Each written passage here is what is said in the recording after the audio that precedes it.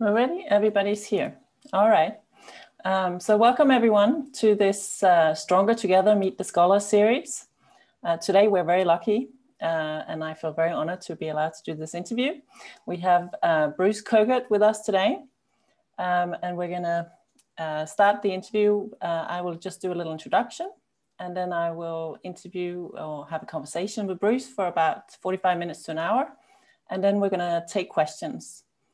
So at any point in time, feel free to put questions in the chat and I'll try and take them perhaps as we go along, but more likely we'll take the questions at the end. So welcome, Bruce. Thank you for being here. Thank you, Louise. Let's see if I can get my slides to work here. There we go. So Bruce is the Sanford C. Bernstein and Company Professor of Leadership and Ethics at Columbia University. And he also has an affiliation with the Department of Sociology at Columbia. So he's at the Business School and at the Department of Sociology. He's also been the Eli Lilly Chaired Professor of Innovation at INSEAD and had a chaired professorship at Wharton. He's also been on the a visiting faculty position at the Stockholm School of Economics and also at the RAND Corporation. Bruce has his PhD from the Sloan School of Management at MIT and also holds an honorary doctorate from the Stockholm School of Economics. He has been a visiting scholar at numerous prestigious research institutes, including the Social Science Center in Berlin.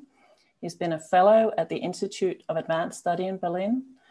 He's also spent time at École Polytechnique, the Santa Fe Institute, Tsinghua University and Humboldt University. At the time, it was in former East Germany. I spent five and a half months there, Louise. Okay, yeah. Interesting, I'm sure. Bruce has a number of awards and recognitions, and they include the Russell Sage Foundation Award. He's received the National Science Foundation Award, the Distinguished Scholar Award from the IM Division of the Academy. He's also received the Gibbs Decade Award for his paper Knowledge of the Firm and the Evolutionary Theory of the Multinational Corporation. He's also a holder has received several prestigious research grants, including from the European Commission, the Max Planck Institute, and the Carnegie Boss Institute. Bruce was actually the second editor of the European Management Review and the founder of the INSEAD Social Enterprise Program. He has served on several corporate and academic boards and is now on the academic advisory board to the Institut Polytechnique in Paris. He's co-leading the computational social science research at Columbia University's Data Science Institute. So a lot of things going on. And I'm sure many of you, or most of you know already, are familiar with Bruce's research. He's published more than 60 articles in top journals. He's written 7 books on topics ranging from globalization, corporate governance to the internet economy, as well as several book chapters. He has an amazing 81,000 plus Google Scholar citations. That's really impressive. And has conducted research on a range of topics. And this is also an impressive, very impressive list on global strategy, the knowledge-based view, cultural distance, foreign direct investment, operational flexibility, real options we were talking about just a little while ago, social financial markets, network dynamics in small worlds, governance, including women on boards, computational social science. I know that at the moment, Bruce is also working on some NLP applications to political ideological bias in academics and to reviewing the Hawthorne experiments. He's also looking currently at AI, human interactions, emotions, and media. So a really impressive background. So we are very honored and happy to have you here today, Bruce. So I'm gonna stop sharing my slide. So we can have a conversation. Right. So we often start. You failed to mention that you and I have known each other since you were a PhD student. That's right, which is a long time ago. So I was at INSEAD. I started my PhD in 2000 and was there until 2004. And so in that period, I also took a course with Bruce. So we've known each other for a long time, many years. But it's been a while since I saw you now. So it's nice to see you. So we often start this interview by talking a bit about how you ended up on the academic career path. And so I thought maybe you could start by telling us a little bit about your background, where do you come from, and how did you end up on a path towards pursuing an academic career? Was there something when you were growing up that kind of set you on that path, or was it a little bit accidental? How did you get there? Yeah, I don't know the answers to those questions, but I'll give you the factual stuff. Then we can psychoanalyze the rest as we go through. Born in New York City, Mount Sinai Hospital, which is about 3 miles from where I live right now. So I haven't traveled very much in my life, I guess. And then 10 months old, family moved out to California with my Aunt Edna and Uncle Frank. We shared a house with five kids in a place called Studio City of the Valley, for those of you who know Los Angeles. My dad was a doctor, son of a furrier, firstborn American. My mother was one of the 8 children.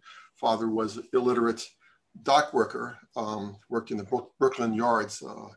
And when my father was doing his residency in the hospital, his father-in-law was still working in the docks next to him in the same facility. So just a little insight on the power of education. So I think that's what impressed me early in life was education. He was a Columbia student. He had the great books of the world on his shelves. So I went to a public school, 1,200 kids in my graduating class, but a bookshelf of classics at home, and that was great. My mother was a young executive at Revlon, graduate at Hunter. I said she was number 8 in the family, and she was the only one who got a college education. Some didn't even get a high school education. So she worked for Revlon. She could have been anything, I think. She's still alive, 96. Just saw her. She's glad to give anyone here advice. If you want any advice, I'll give you her number, and she'll be happy to give you some help. Amazingly sharp. So she was very sweet, but also very, eager to see her kids have an education and move forward. So I went to Berkeley, dropped out for 4 months. I think it's not surprising if you know me, that couldn't really quite work things out in directions. I liked everything. I think it's a problem. Still was a problem, Louise, as you seem to imply. Went to Europe, had a lot of fun, saw a lot of museums actually, and then came back to US, finished up Berkeley in still 4 years, and then worked in Oakland. I wanted to tell you this because we want to talk a bit about the social implications of being an academic. I worked in Oakland, being a community organizer around consumer issues. And went back to LA briefly, and then left to do Europe again in some fashion, which more on my own, now having learned more, but also joined SIPA, which is the school policy at Columbia. Everyone there was international. Most of them were. I didn't have a great international background. Other than these quick trips, so I learned a lot from there. It was smaller in those days, and I was able to pick up some, attitudes on things which was important to me. And then I worked for a guy named Louis Ettinger. If you don't know, he's a political scientist who made a huge difference in my life. Sometimes people give you confidence. Reinhard Bendix did this for me back at Berkeley. And then I went to MIT. I think you wanted to ask me why I chose this direction.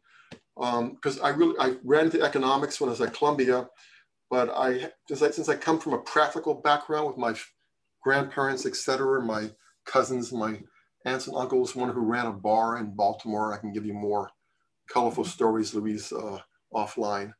I think business schools said to me, you can do academics, but you can also do something which is potentially helpful for the world. I wrote that in my essay, and I think it was wrong by and large. Okay.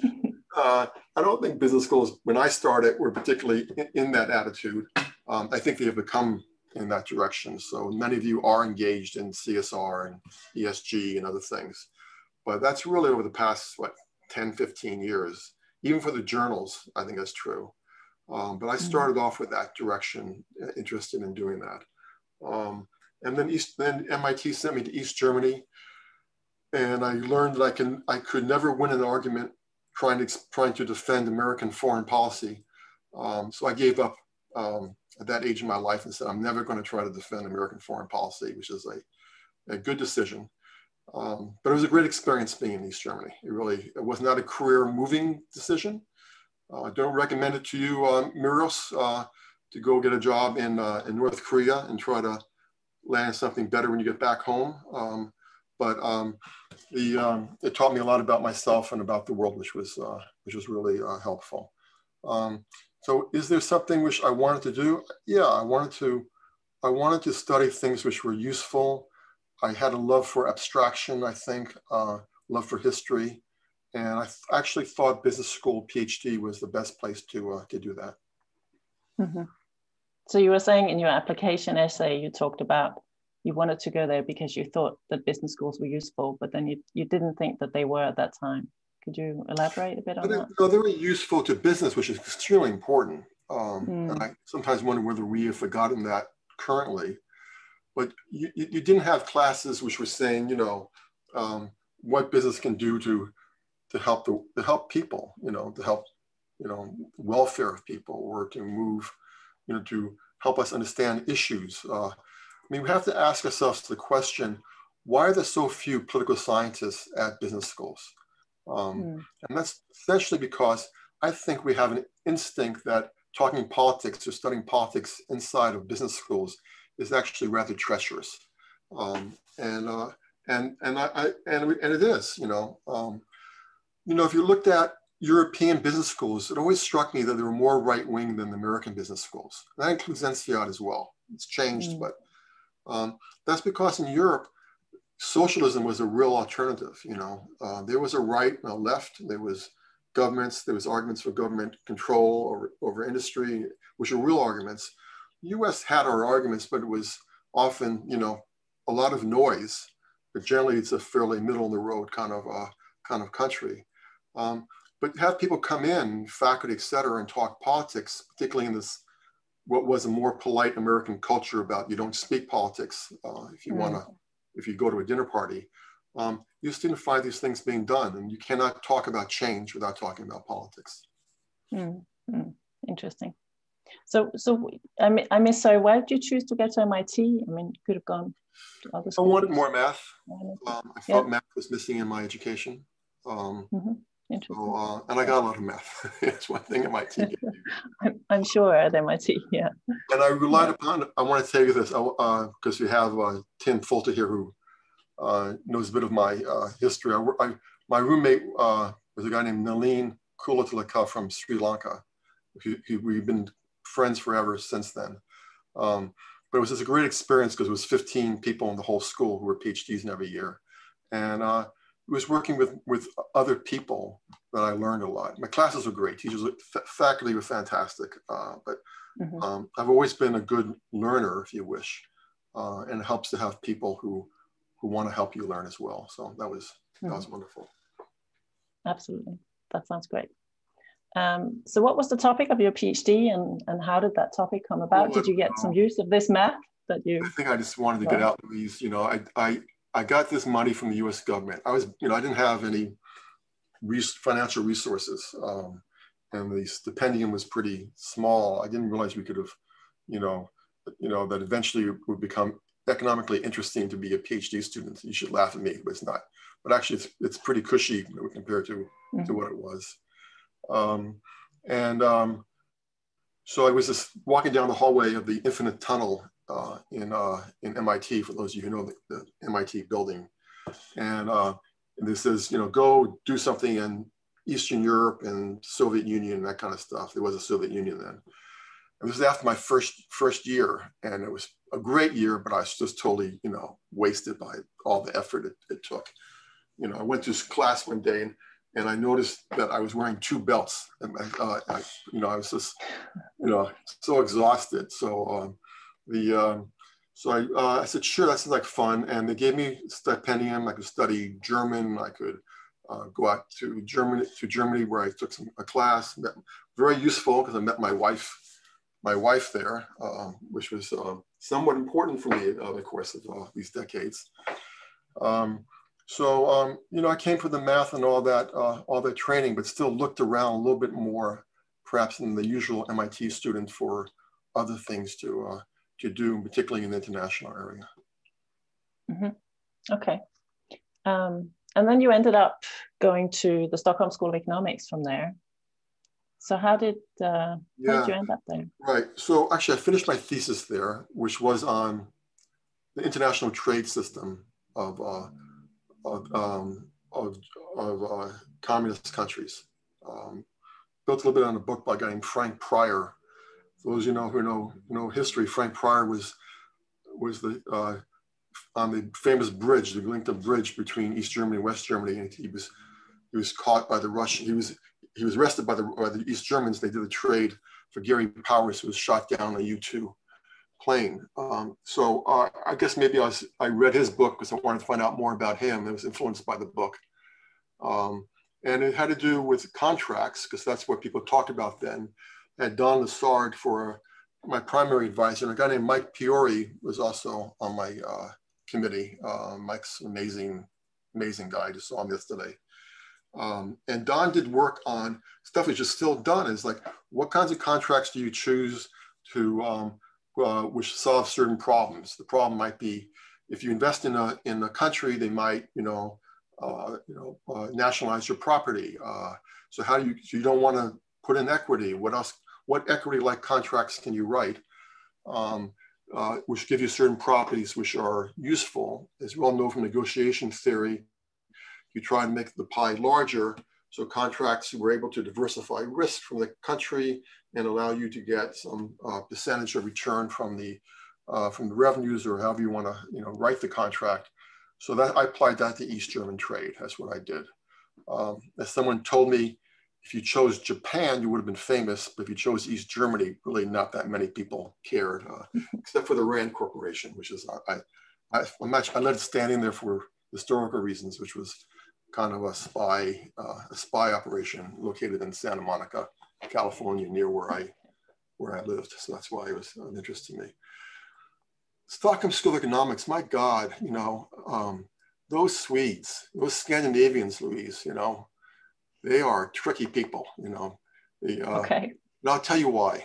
You go to work, everyone's wearing, no one wore ties, it was casual work. Then they invite you back home and everyone's wearing a tie, There's Institute of National Business. We love the world. You go back in for Christmas, they have Christmas trees with their national flags all stuck into their trees. That's true. It's true, especially the Swedes, which are the worst of the whole bunch. But they were, it's such a great experience, and it was nice to make money. God, it was lovely to make some money. Wasn't a lot,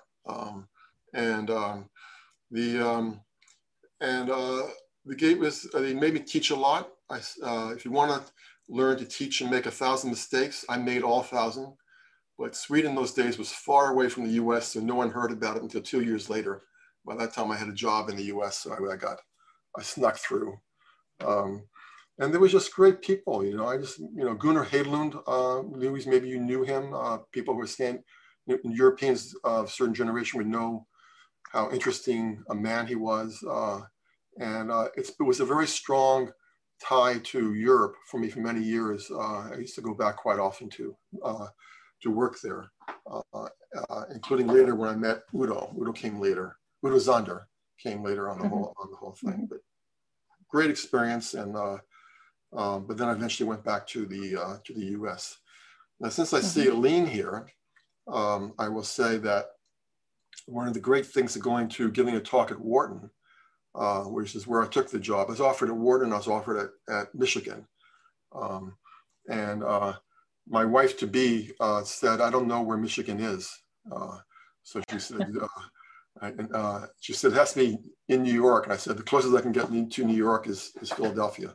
So she said, go go there. But in the audience was a woman named Erin Anderson, who gave me advice in my thesis, kind of theory and advice. And for the rest of the time I knew Erin, she was always giving me this advice about how to lead my career and do things correctly. So Erin was a great, became kind of She was very good at giving advice, yeah. She was great, wasn't she?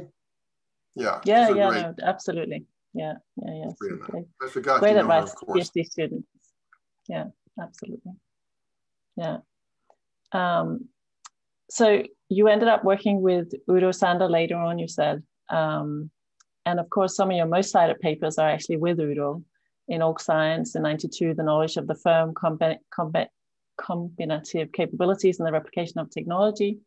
And you also have the Org Science page for Knowledge and the Speed of Transfer and Imitation of Organizational Capabilities. So how did those papers come about, and how did your co-authorship with Udo come about? Because now you are then at Wharton. Yeah, like how most people who know me know that I like to usually do the best work at around 5 o'clock over a beer, and Udo had the same habit. But Udo, I might have to say something. Udo's just the most remarkable person I've met. His family is from northern Europe, was in the German part of what is now in Poland. Family had an estate, etc. His father had a very modest job in Stockholm, but he wanted the kids to get the same education that someone would get if they lived in Germany of a certain time. So he learned how to waltz. He could play the violin. He could ride horses.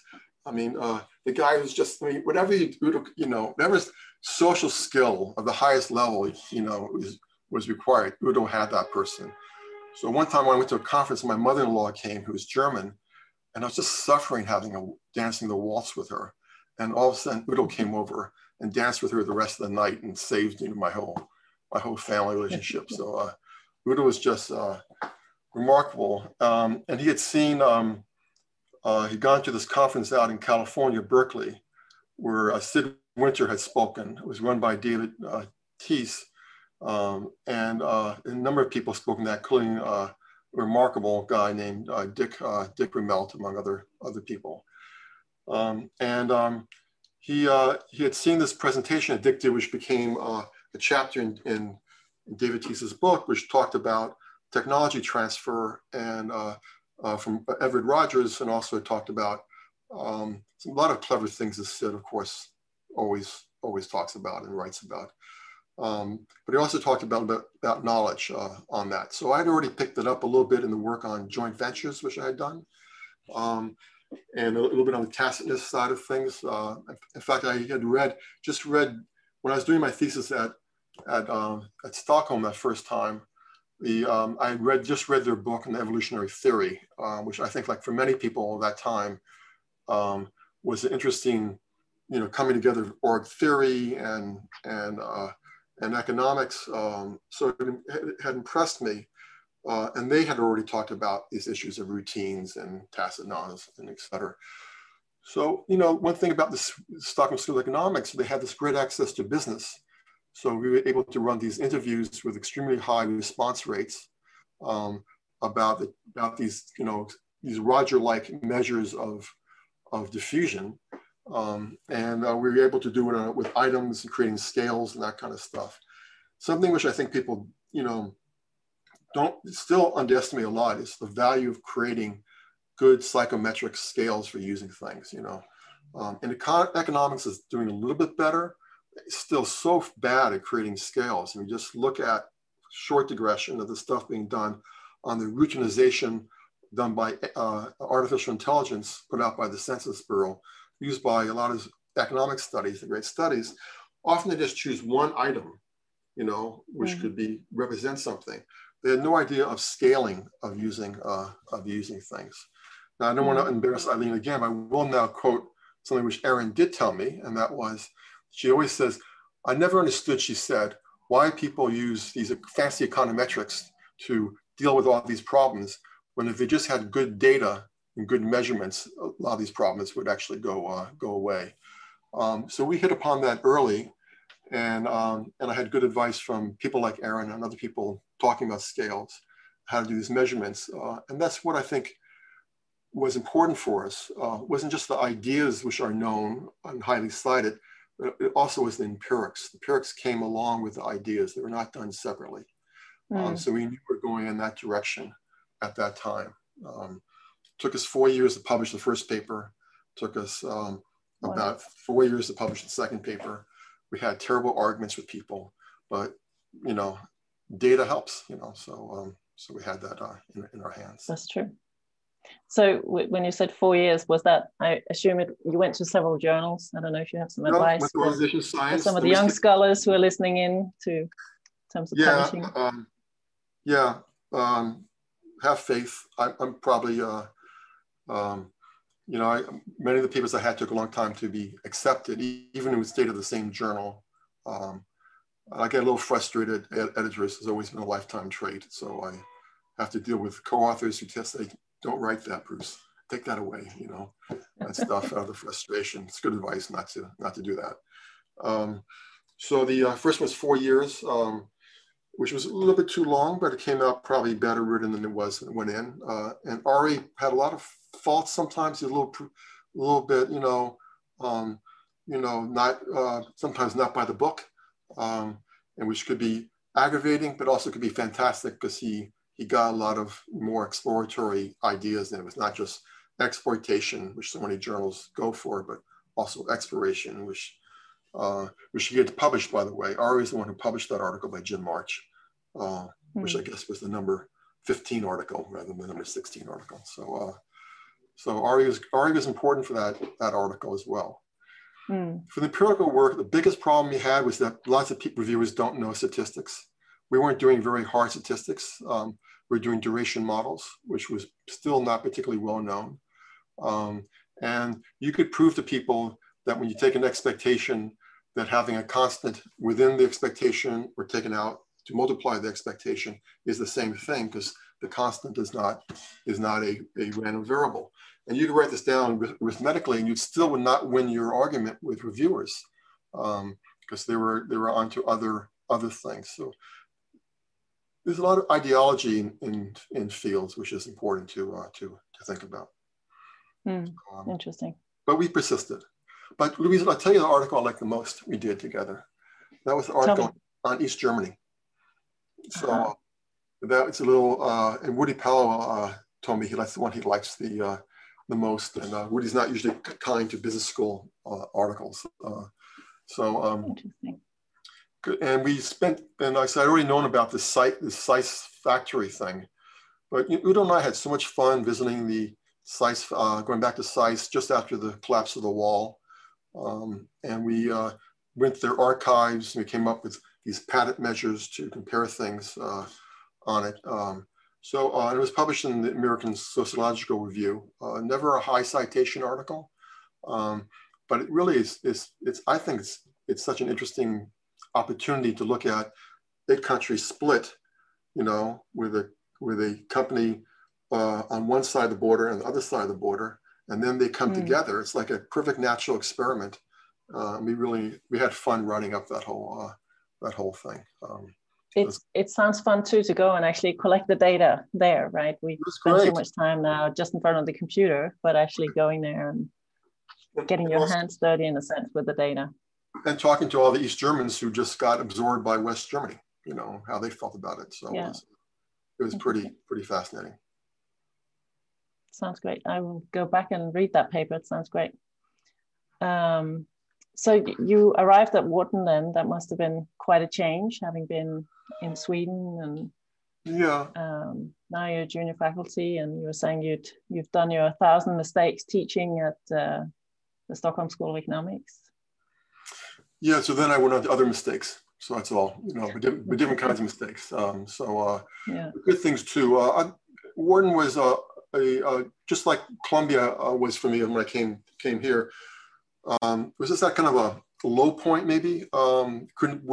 Wasn't its reputation of before management departments are always problematic about because they're dispersed and there's potential for fighting and they're never at a stable equilibrium often.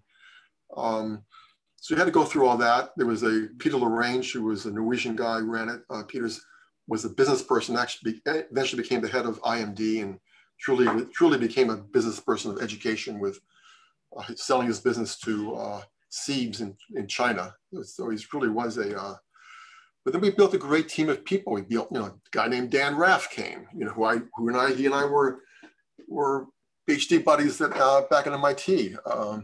And that was a great thing. Serious person in business history, economic history.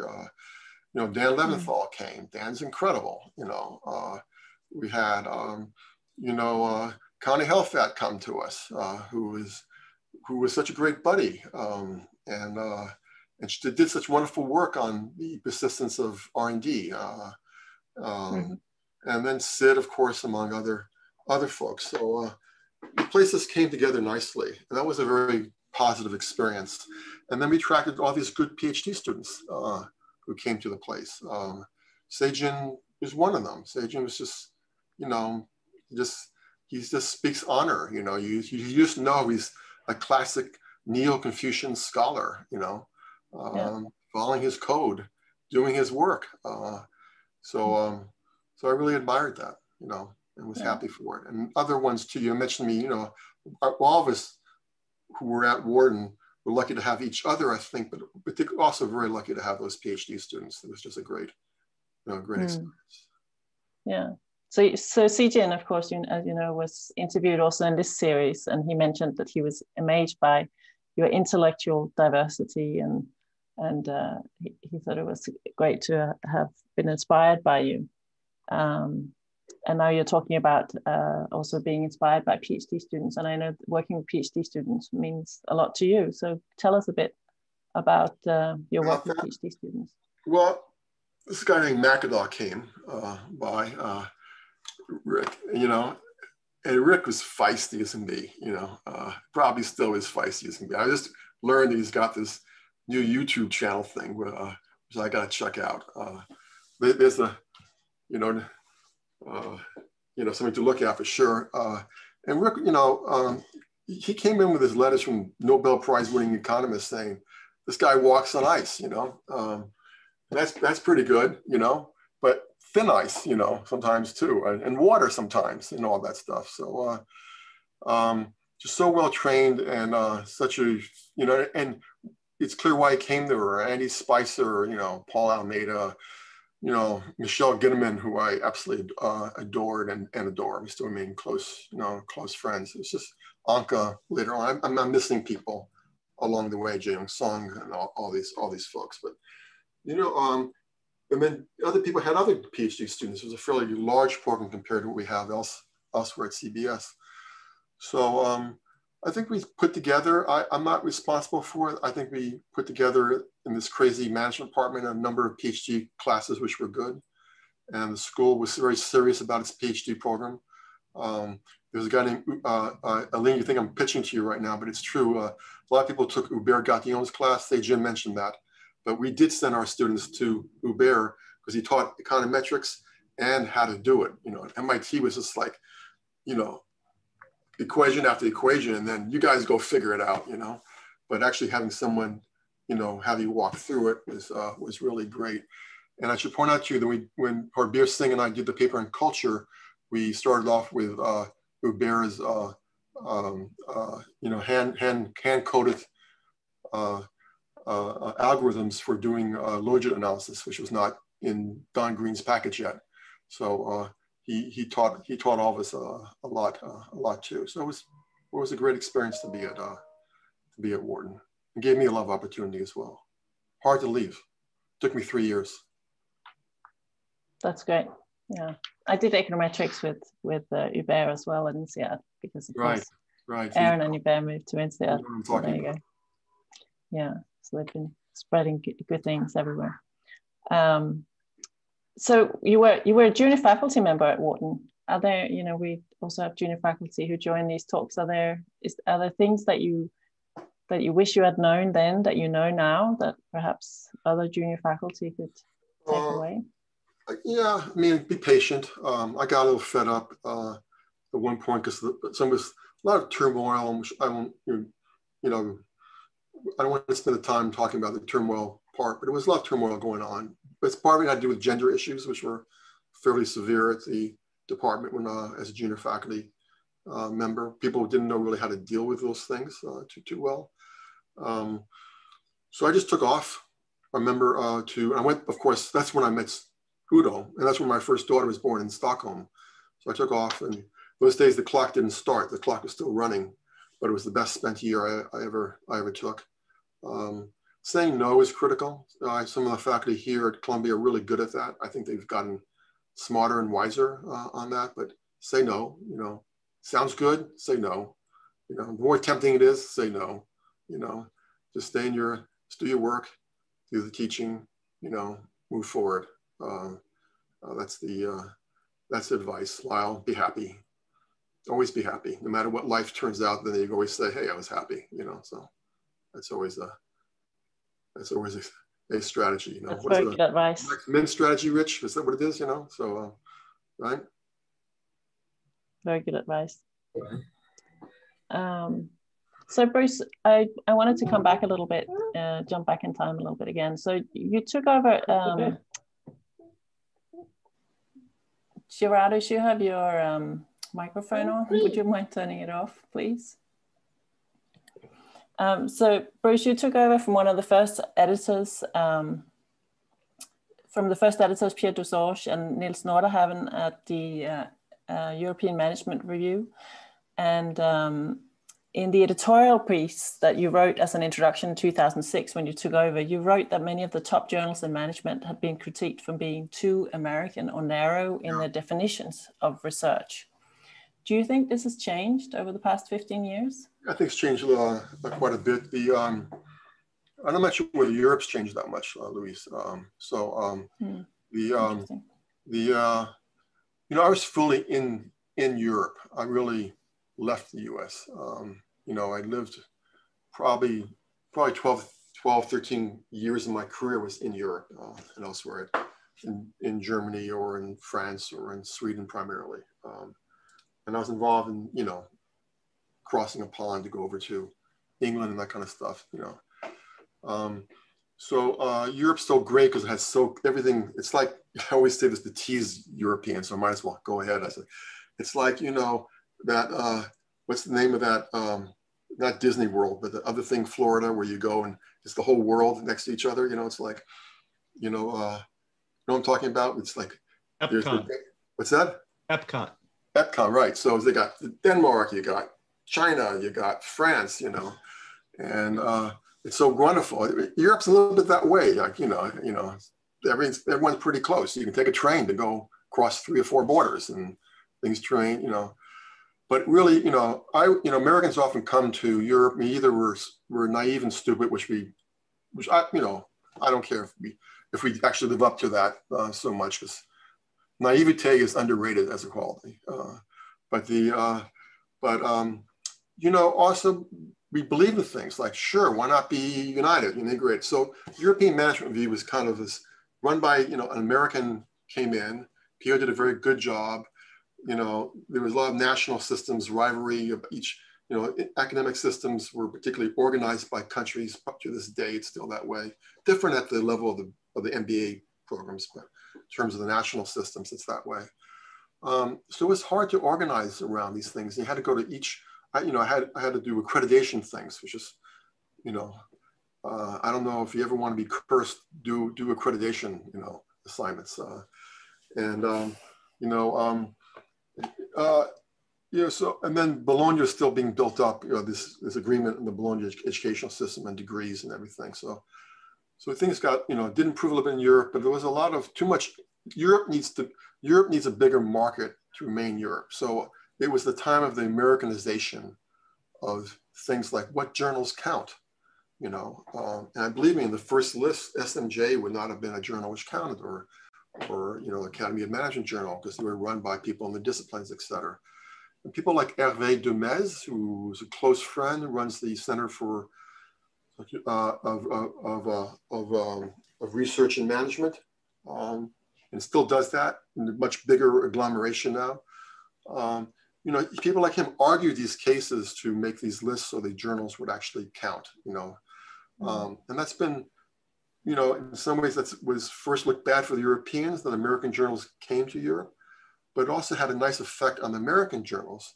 Suddenly you saw more and more Europeans and other people around the world who were publishing in these journals. And that's true for, you know, Asian content has increased as well, et cetera. So there has been an internationalization of the journals, not because they led it, but because they had to follow their readership, basically. And that's been a big change for the US, which has been healthy. Interesting, yeah. So in that same editorial, you went on to give some very good advice on what you were looking for in papers. It's an interesting editorial. I see that Xiao posted it in the chat. You should go and read it. But one of the things you said here was that it was important to clearly state the idea, clear and crisp writing was very important, and avoiding what you call proof by citations. Maybe you can talk about that in a minute. But then you also wrote that the European Management Review, you wanted to see research that addressed the important questions of our times to which management can contribute. Now, of course, this was in 2006, so again, 15 years ago. Do you think that we do enough today to address these important questions of our time? I'm sure you do a lot more on it. I have a few thoughts on this. I know we should wrap up soon for questions and answers, yeah, but absolutely. You know, evolutionary systems, you know, move in a way in which you've got the open territories, and then you've got equilibria built, which creates a sustainability in each one of these niches. Sometimes the niches fail. I'm going to say something which is maybe offensive to some people. It's an area of research which I love, and that's organization theory. I think it's never established equilibrium in the management community. It's because of its ambivalence about being useful very often. It changes a little bit, but I think you know, if you say, "Oh, I'm an OT person, I want to teach strategy," but probably in strategy, you are going to have to talk about making money. I mean, you know, someone's got to do it, right? So, if you don't want to talk about making money, then you can talk about CSR the rest of your career, which also is very important, but it's never going to be this, you know, you can just project out over the decades. That's not a sustainable career as a topic. So you have to think about what that looks like on it, which is critical. But what's also happened is that journals themselves, it's not only in management. I was just talking to a close friend, Amit Khandelwal, who used to be the editor of the Review of Economics and Statistics. It's even also true. Ben Jones at Northwestern just came out with an article which is floating around on the increasing sizes of teams for doing research. Now, we know this from Brian Uzzi's work already, but it's true now for economics as well. Well, why are teams getting bigger? You can say getting bigger because we're multidisciplinary and things are more complicated. I don't think so at all. You know, I think we're getting bigger because, like, you know, our armies are getting more sophisticated. We've moved from the forests of Germany, you know, into modern warfare, where we've got, you know, artillery coming in, and we've got doing the econometrics, and we've got someone doing the writing, and we've got someone handling the reviews, et cetera, and so on. It's the division of labor in order to be produced, to be published. And I don't blame anyone, you know. God, if you're a junior faculty member, you have to get published to survive. Now we have wise people like Heather Berry, who sits now on boards, who will solve these problems for us. But it's a big problem on it. And the proof by citation, it was an inverted way to say something here that we probably would benefit, you know, either by more formal verbal reasoning or more formal mathematical reasoning coming in, by which we did not have to use, you know, I cited, you know, every major, you know, saint in the Catholic, you know, whatever that's, you know, when you walk into the to the wonderful European churches as evidence. So Schumpeter did say creative destruction, but like Bob Solow said, that was great. We should take out Schumpeter, you know, once every year, parade him around the Italian village, and then put him back in the closet and then go on doing the rest of our work. And Max Weber was a long time ago. I mean, you know, and a lot of other things like that. You know, they do things like, you know, citations. You know, people might spell my name Kogut, right? So make a mistake, it happens, a typo, randomly it happens, but then it becomes systematic because no one reads the articles, they just read the citation thing, which gets replicated in the overall thing. I'm happy to be cited no matter if you, please cite me even if you spell my name wrong, I'm happy for that. But the larger point here really is that we're gaming, right? We're gaming the whole, the system. And I'm a little concerned that the influence of psychology, since I've already said something about OT, is not a good model for a lot of things. Psychology has had this system of production of knowledge, you want to call it that, for a long time, large teams of people, lots of articles produced, et cetera, and so on. And they've had, maybe it's because it's easier to detect, they've had an extremely high rate of failure to replicate, of p-hacking, et cetera, which is a real problem. And we're not taking that seriously enough. We are not taking that seriously enough in the way we are evaluating ourselves in so many different places. It's a bit of a bummer what I just said. We are a fantastic community of people. We deserve to drink beer at least once a week, or any non-alcoholic substance which looks like beer. That's fine too. But nevertheless, we shouldn't celebrate the fact that we've learned to create teams of well-armed people who cause fear and panic in the ranks of reviewers and journals to force them to accept their articles just because they had more citations than the other article next to it. Just trying to stimulate you guys a little bit, you know. So I hope I've done that. I am sure you're doing that. Jing-Ning, did I do okay? She says yes. Cold Calder, God, terrible thing to do. There you go. So Bruce, I want to come back to some of your work because, as I said in the beginning, you've worked on such a broad range of topics, and some of the work that you've done that people may be less familiar with deals with social engagement, and I guess it also speaks to a lot of things you've talked about already, wanting to have an impact and make a difference with your work. So maybe you could tell us a little bit more about that. So, you know, I want to say a quick thing. You know, I'm in the sociology department as well. I never took a sociology class. I'm so happy they let me in, you know. So it's nice to have that window on social sciences and be invited to those parts of the university which don't like business schools. I just keep myself real low in the room. I don't talk about money. And that's been a great journey too. To have that liberty to talk to different audiences. It's costly to do those things, by the way, extremely costly, because you have a lot of learning. But if you picked up from me, and I know many of you, if not all of you, feel the same way. Learning is always sustains careers. You want to sustain a career, you have to love to learn. That's the whole thing. But and that's been great. And you know, you can see from what you gave earlier, the kind of things which I'm doing on. But we underrate teaching as a way to diffuse knowledge. And teaching, I think, as you get older, gets to be particularly rewarding, maybe because we don't care as much about whether or not they love us every day, as long as they love us almost every day. It's nice getting, you know, I have students, you know, who have done, you know, some remarkable things, and as all of you have done and will have in your careers. And that's extremely rewarding.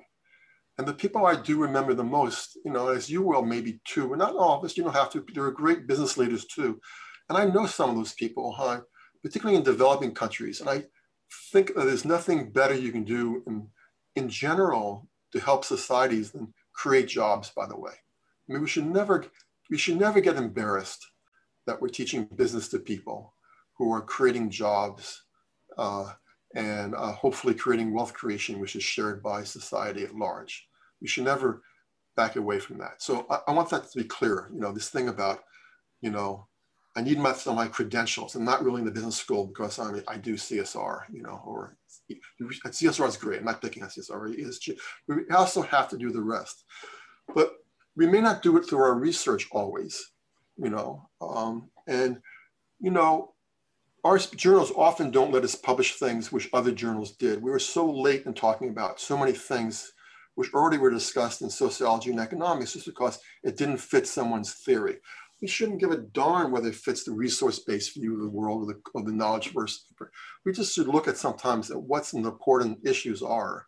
And surely one of them has to be, you know, the studies which we see happening now, you know, in the villages of India, you know, microfinance, we still have an amazingly few articles talking at that level of analysis, which Duflo already won her Nobel Prize for in economics, you know.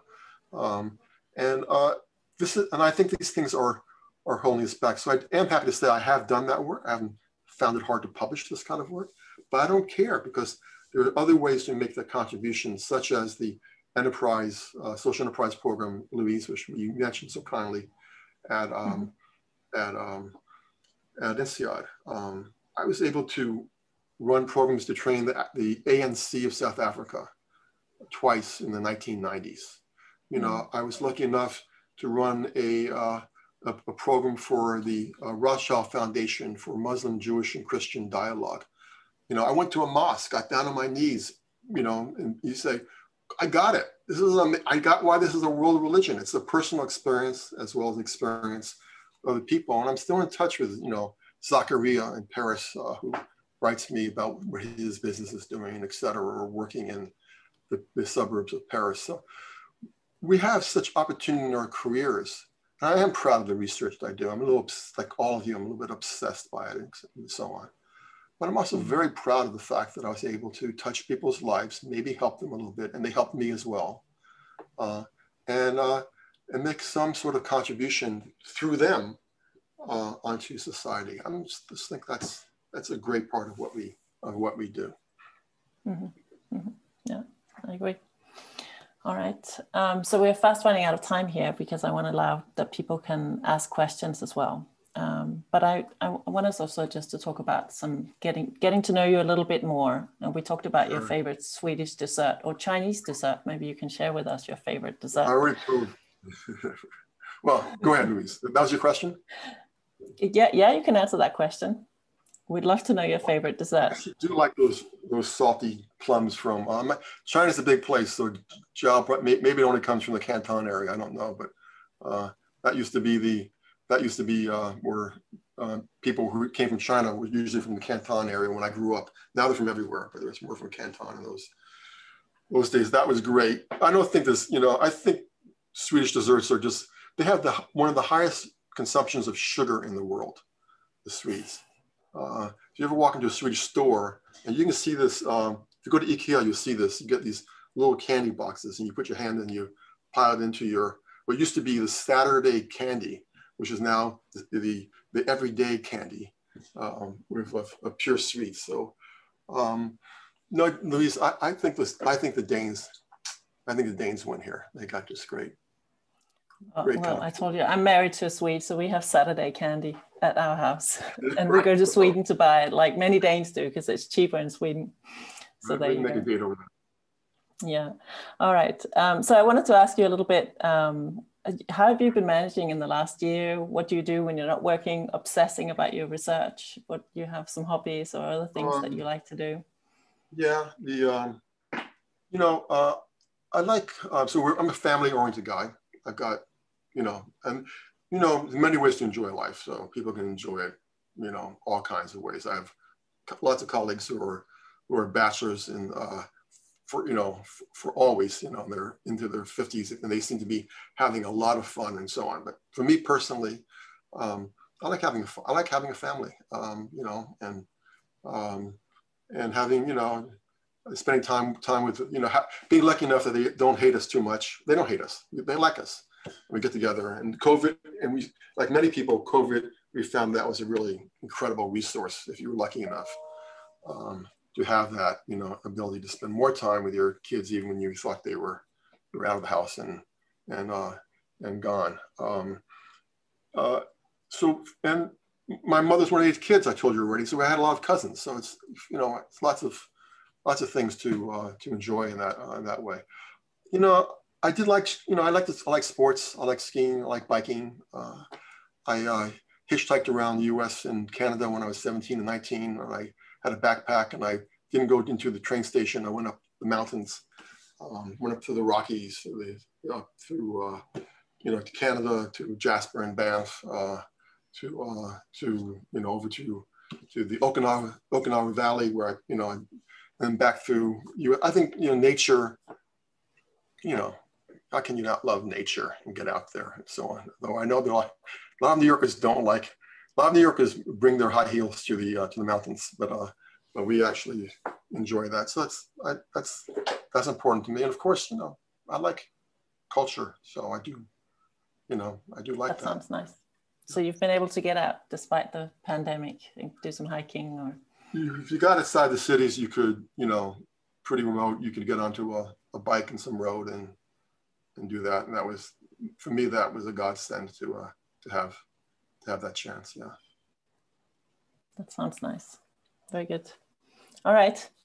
So I'm going to ask people if you have questions, please put them in the chat, and we can post those questions.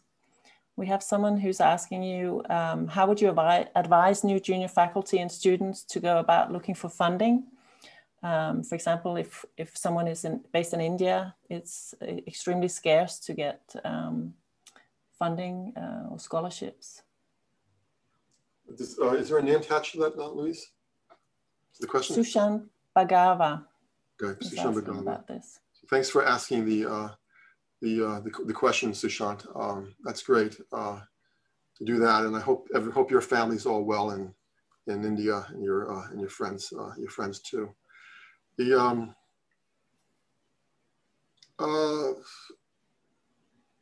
business schools, some of them have money, some of them have a lot of money. Some of them have a lot of money, but use it for reasons none of us entirely understand either. So, you know, and that includes, you know, Columbia. NCI always wanted to be a ranked research center of the world. So they always gave lots of generous funding to research, you know, which a lot of people didn't do because some of them were off doing, you know, other things to exec ed and that kind of stuff. I must say something. I loved NCI, but I just want to make that as a real quick thing on the side. NCI is just, it's like a family, you know, who argue all the time, but they have this thing, they want to succeed collectively in what they do, and I really admire that. It's a great experience. The U.S., you know, we have you know, the NSF has more and more money under Joe Biden. There's more money's coming the way for social sciences and elsewhere. Econ has worked out a way to have, they must have taken, you know, Minion Zhao's strategy class, because they learn all about value capture pretty early on. We do all the value creation, of course, right? They do all the value capture on these things. So NBR is a machine. We need things like that for social sciences. I think, by the way, computational social science, data sciences is a backdoor into getting more money. If you're interested in, you know, getting money, you may want to think about things like healthcare right now, about studies in medicine, because this is going to be you know, the U.S. doubled the NIH budget in 1999, and guess what? There were a lot of sociologists who suddenly became health experts in the world. So, you know, maybe your research can have something to say useful about health. There's increasingly interest, you know, about you know, things on stress levels coming out of COVID, which with international implications. Autonomous vehicles, do they raise or lower your stress level? You know, when you walk into Disneyland, you go into one of those, you know, rides going up and down. I'm the one who screams and closes my eyes and say, Monica, next time you take the kids. I can't. You know, when we were younger, I can't do it. Some people love it. You know, could be that, you know, Rafi and Mitt loves the, you know, the entrepreneur loves that rush of risk and so on. But that is going to have, you know, consequences for health, et cetera. What's going to be the responses of firms to these issues? Aging is critical. See, Rafi's right there. You know, he's already probably has a portfolio heavily weighted in the health industry. So I would not hesitate to think a little bit pragmatically about where money is going to be allocated in funding as a way not to say, hey, I'm going to be a health expert, but what can I do to contribute to these issues and make a difference on them, and maybe help me with my career as well. I would not hesitate on that. And the Europeans, since they're never going to pull together, is going to have constantly the European Research Council stuff, giving out too much money for projects and building teams. So if you're European, I'm not worried about you, Louise. I think this CBS, your CBS, not my CBS, historically had a good bucket of money for research too, if I recall. That's true. That's true. And we have good private foundations in Scandinavia that we can apply for money from. So Xiao has reminded me that we need to do a screenshot of everybody. So Xiao, do you want to ask everybody to put on there? Yeah, put on your pictures. Put on your cameras and smile for the camera, and then Xiao will take a picture. We're going to come back to more questions after that. Thank you. Okay, thanks everyone. And 1, 2, 3, say cheese. Awesome, got it. Thank you. Back to you. You know, Zhao was a PhD student at Columbia Business School, and she just did such amazing work, and she still does. One of the first people to do really interesting social work using non-market strategies. It was really good advisor. Felix was a good advisor, I think, so, and other people too.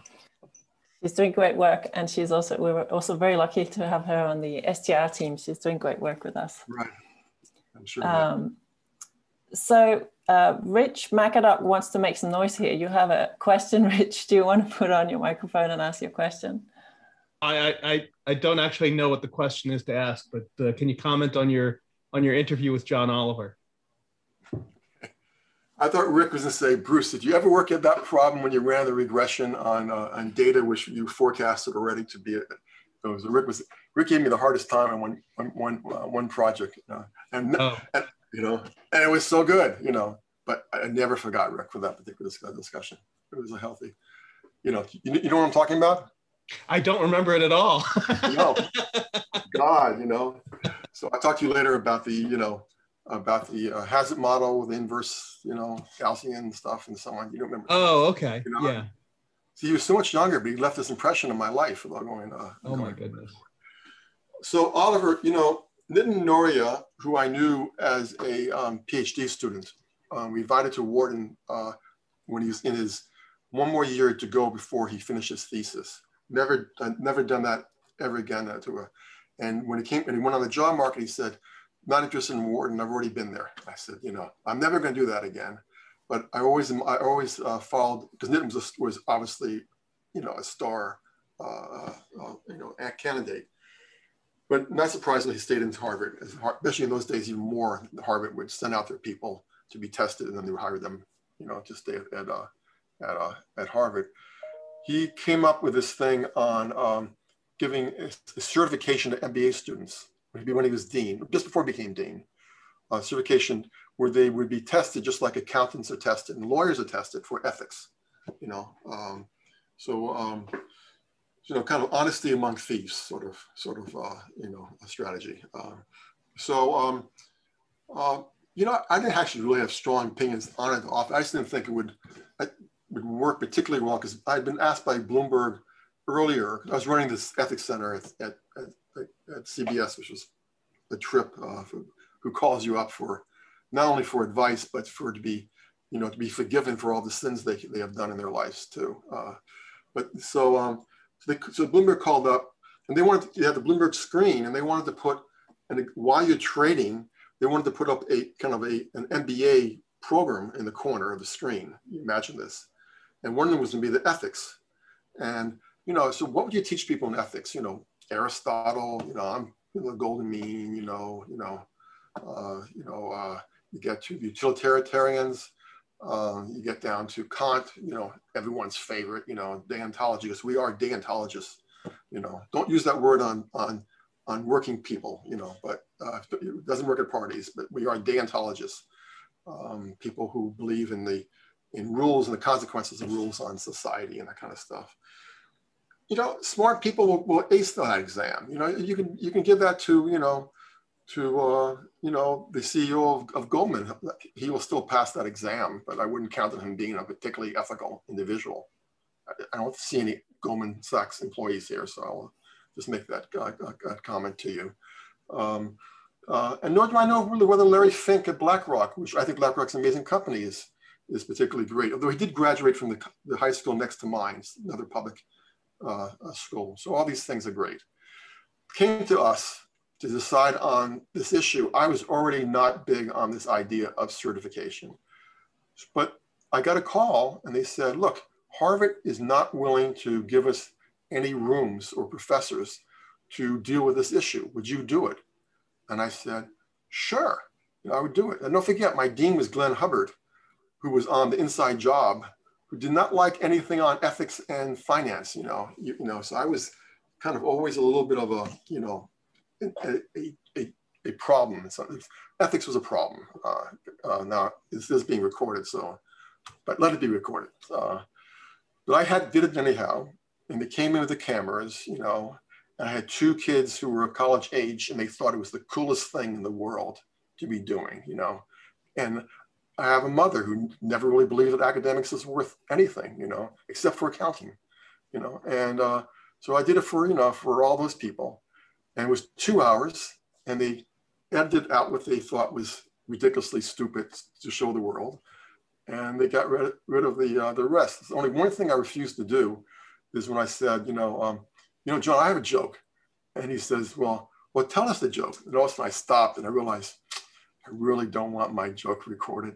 He might be better at this than I am. So, but students loved it, and it was Rick was a fun thing to do. So, Rich, it was fun. You seemed kind of surprised in the video that got aired. I played my part. I played my part, Rich. Okay. We're all actors a little bit, So, I kind of knew I knew my job was I had to take the fall one way or another, right? I might as well be an accomplice to the whole thing. You were the straight man. Straight man. You had to just make sure it wasn't the hardest fall, So another, I'll put a link to the video in the chat if anyone. Yeah, I was going to say we'll have to go watch that video as well now. Bruce, there are 2 young scholars in the chat asking. One of them's asking about the problem of focusing your research when there's so many interesting topics. I don't know if you're the right person to ask. And the other one is asking about managing the scope of their research interests so you have longevity in academia. So they're related questions basically about how do you choose what topics to focus on, and I guess especially at the beginning of your career. So we have one question here from Antti, and the other one is from Nikisha. So yeah, I can't advise you to do what Louise just described in terms of what portfolio. And I remember going to University of Maryland, and I think it was David Waispack who gave me the good advice a little bit too late that that I was not optimizing my career. And there's some truth to that, because there's a book I always wanted to write back in the 90s I wrote articles on that, on diffusion of practices, et cetera, which is, you give up things. It's a trade-off in what you do. And you have to figure out who you are and what you want to trade off, and, what you're trying to accomplish in your life. Some people want to just be really good, successful in whatever hierarchy exists for prestige and fame or success within academics on that. And that, for your parents or for your family, you can come back from, it might be, you become the chair of your department, which we always know is the worst job in the world to take because they have to deal with us, but it sounds good. I'm a chair of the department, or I'm a dean of the whole thing. Maybe that's what you want. So you can't, advice can only be tailored on this. I will say that there's certain things you have to ask what the costs are. So when I switched to doing more complicated stuff on networks, circa 1999, 2000, small worlds and so on, all of a sudden I realized I was talking to physicists. And I must say, the level of competition at the technical level increased a little bit more than I had anticipated. So I enjoyed it. You know, I have books on my shelves, learning physics and all that stuff, which I love to read. But, I was not going to publish an article in Physica, it's not even their top journal anyhow for them. So, it was a bit of consumption as a tenured guy, but it's a costly thing to do as well. So you do have to think a little bit practically about what you're up to. The only time I really thought very practically was when I went up for tenure. And I was able to have a year extra on my clock. This is a trick now, which everyone does, because I came a little bit later to start the program, the whole thing. And I'm really happy I had that extra year. I'm happy I didn't get, cocky and say, I want to go up now, took my time on that. Thought about which ones would be published in the journals most clearly. Colin Kemmerer, maybe it's a name which means something to many of you, gave me the advice when you get back a review to drop everything else in your life and just do the damn review to get it published as quick as possible. So if you're pre-tenure, you really are, this is your time to be an optimizing animal. You drop all other brain cells, get rid of everything else in your brain. You're just going to be an animal, and you're trying to maximize your caloric intake so you can run faster than you ever run before. And that's what you should be doing. And after that, it's your life to spend and decide what you actually want to do and pursue. But it's just something to think about. Just be pragmatic. If having a job, if tenure means a lot for you, which maybe it should not mean that much to you, if it means a lot to you, then you should be optimizing very carefully, given that you have a deadline. Yeah. Heather has a follow-up question, I think, to this discussion. Could you ask this question, Heather? Oh, I'm sorry. You were going to call me. Okay. So I think you stated, Bruce, something like CSR is not a topic that's sustainable over a career. Maybe I misheard you, but I think I heard. That's what I said. Can you expand on that, especially for people who might be focused on that topic right now? I think it's a great thing to be focused on because it's has a lot of energy. So one thing I left out is that I always think you should, if it's not too expensive to do so, you should gravitate to areas which are intellectually, I can use the word hot, but hot sounds like, like it's superficial. But, I just got lucky to be at MIT when continuous time finance was breaking out. It had a big effect on me. Tim gets it. I would not have known options. When I got to Wharton, the idea of thinking that way was still very, very different than the discounted cash flow way of talking finance here, which, by the way, was the first class I taught. It was at Stockholm, was in finance. So that's how I walked in. And that was a great background. But why should I have done anything else when you had Robert Merton, you had Fisher Black, you had, Stu Myers there? I mean, you should try, if you want to, particularly when you're a doctoral student, you have the time and the drive to do it. You should learn a little bit along the way, Heather. So, that was really critical. When we went to Wharton, it was Sid Winter. We went to NCI, it was social enterprise. And back here, it became, I think, building one of the best strategy groups we have in the country around behavioral economics. And also, I think, increasingly more about computational social science. So this makes sense. CSR, I don't think is of this depth, what I just described to you right now. This is not like it's a topic which the world badly needs. It suffers from ideological balance. There's too many liberals who do this in the management field. There are too many conservatives who do that in the accounting field. And econ is probably split on the whole thing. But you really have to persuade me that a CSR article is good science, given the ideological motivations which people walk into doing that. So when Vanessa Burbano, my really great colleague, came up with an article now published in Management Science that CEO activism is not always a good thing. I said to Vanessa, I believe you on that one, Vanessa. I really, because that's exactly opposite what she had been publishing up to that point. CSR has yet to migrate to something which gives me that confidence that people are not ideologically motivated or not career driven, knowing that the reviewers are ideologically motivated. But when we get past this point and the world gets greedy once again, or maybe because of climate change, Heather, it's lasts until we all incinerate into whatever is gonna happen. But normally, I don't think that's gonna last that would normally not last 2 or 3 decades. And I can prove that to you because you'll see that people talked CSR 30 years ago. They talked it back in the 30s. You know, what was the human relationship school which came out of Harvard and the Hawthorne studies?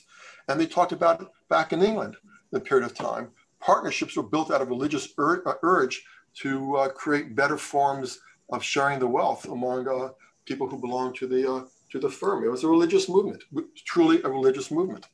You know, why I don't think this is it's a cyclical. I don't see it as a sustainable area of.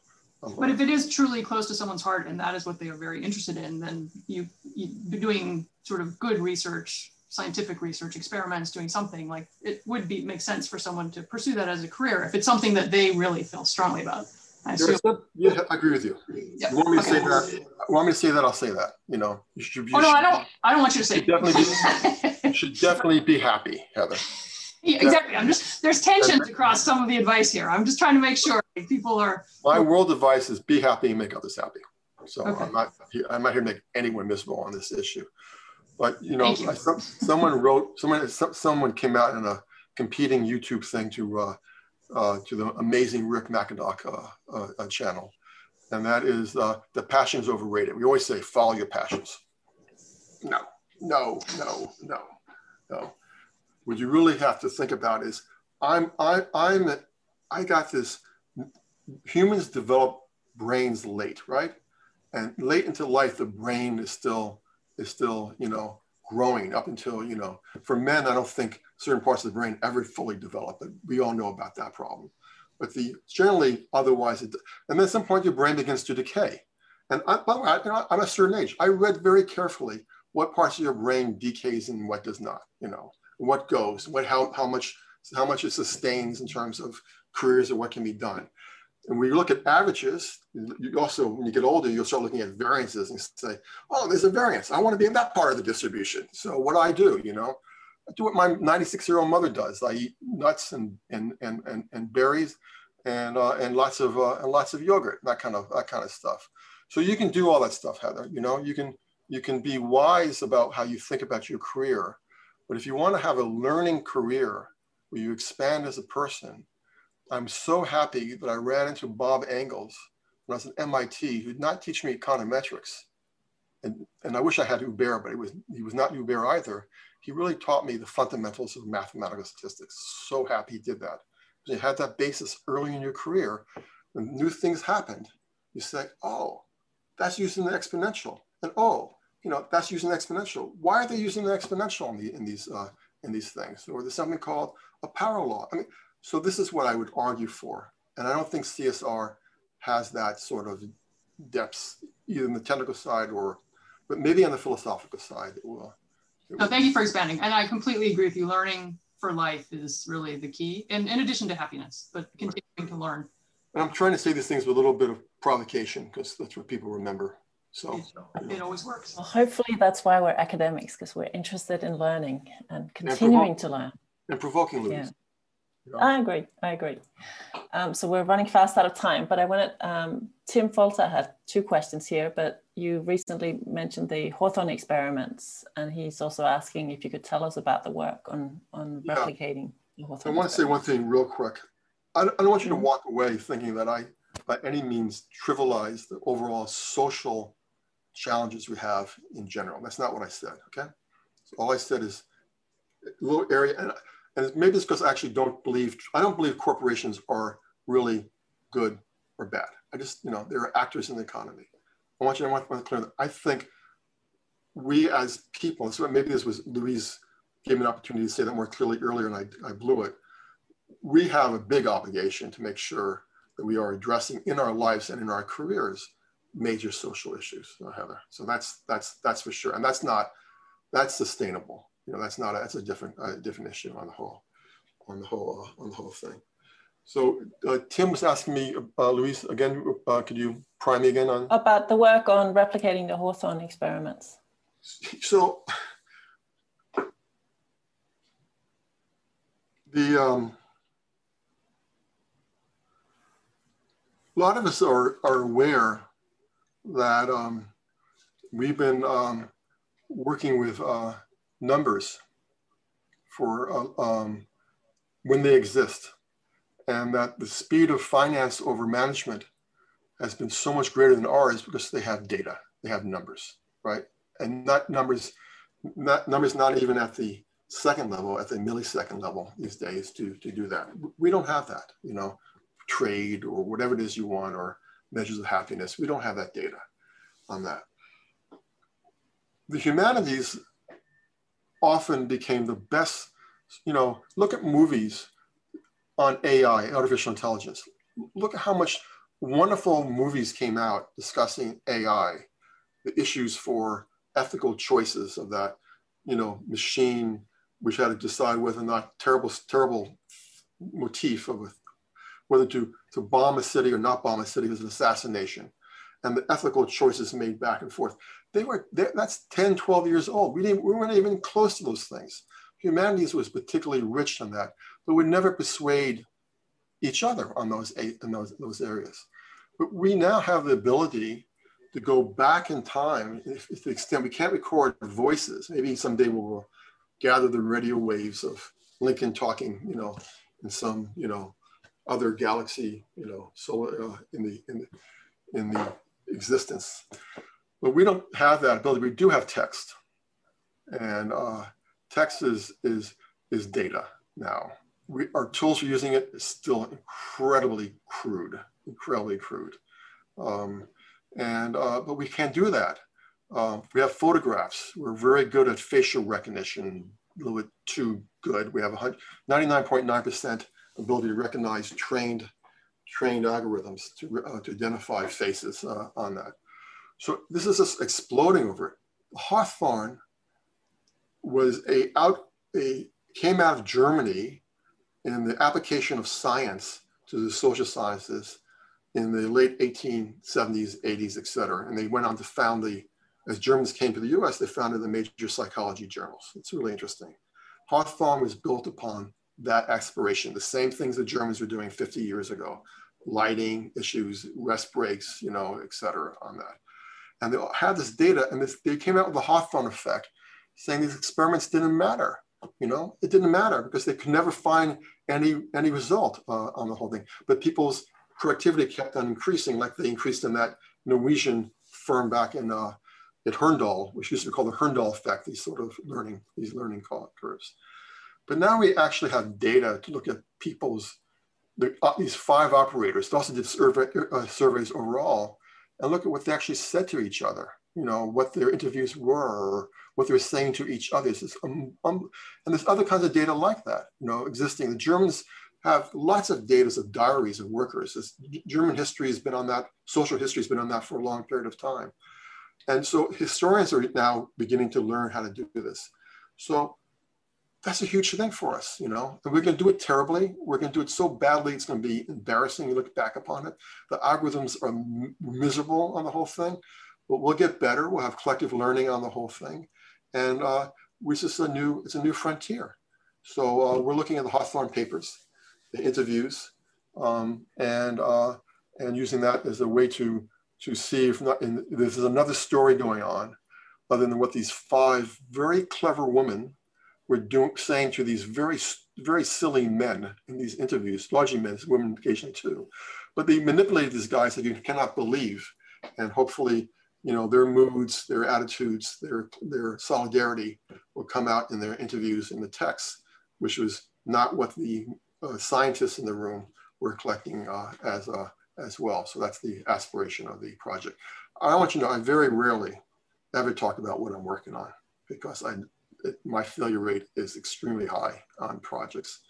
And it also makes me nervous doing that too, because it sounds like I actually know anything. I don't know anything this time, but but since you asked me, and it's Tim and Louise read it to me. Louise knows how much I value her partnership over the years. I answered the question, so that's my response. We appreciate that, thank you. So it sounds a little bit like you're coming back to some of the earlier German roots. It's coming full circle. Coming back your stay in Europe had a big influence on you, as you said earlier. You know, as you know, I adore Europe. And so you think that makes? Yeah, no, I guess I heard you say earlier too that sort of having spent time in different places also opens perhaps up your mind to looking at different things and different topics and from different perspectives. Right. You know, I mean, so maybe we're closing here around here, but you know, in our classes, China comes up. We should be really careful what we say about China. Really careful. Not only because for spooky reasons, you know, which is true, and as it is for in general, you should be careful these days in what you say, but also because there's so much misunderstanding of the whole thing, and our students often come from China. Either they're studying here or online. They're actually in China taking our classes, and we're having these discussions on the whole thing. So this is a good time to, as a counter-cyclical sort of investment on our parts, make sure we're even more attentive to globalization in the positive sense, but even more importantly, to the intercultural aspects of what we do. You know, it's manifest destiny right now for China. There will be mistakes made, as we Americans have made our mistakes, as Europeans have made the mistakes. And that's going to last for the next decades or 2 or 3 decades. So it's really important that we build the bridges out to them ahead of time. And I'll give you one last story, Louise, and I'll leave you alone. At the end of World War II, there was a meeting of the leaders of the European countries. There was Gaspari from Italy. There was Schuman from France. There was the Scandinavian delegates as well, who were all trained in the German language. And that's what they spoke in. They spoke in German after the end of World War II for that particular language. So we're going to be in that area with great problems as we go forward, but we have to really understand that we need to create a Latin to allow us to communicate with each other. I know it's a heavier answer than you wanted, but that's how I see one of the major challenges facing us right now. Europe can be a good model. Let's hope so. All right. Thank you for that. And I would be happy to be talking to you for the rest of the evening. It's evening here, it's morning where you are. But thank you so much, Bruce, for sharing your thoughts with us. Thanks, Bruce. Zhao, thank you for organizing. You'll tell us when the next Meet the Scholar interview is. But Bruce, thank you so much. And thank you everyone for joining us today and for asking good questions. Thank you so much for asking me. It really is a great honor, particularly since it came from Zhao and Louise and Tim and all the rest of you. Thanks again. Thank you. Thank you, Bruce. Thank you. Thank you, Louise. Thank you, Zhao. All right.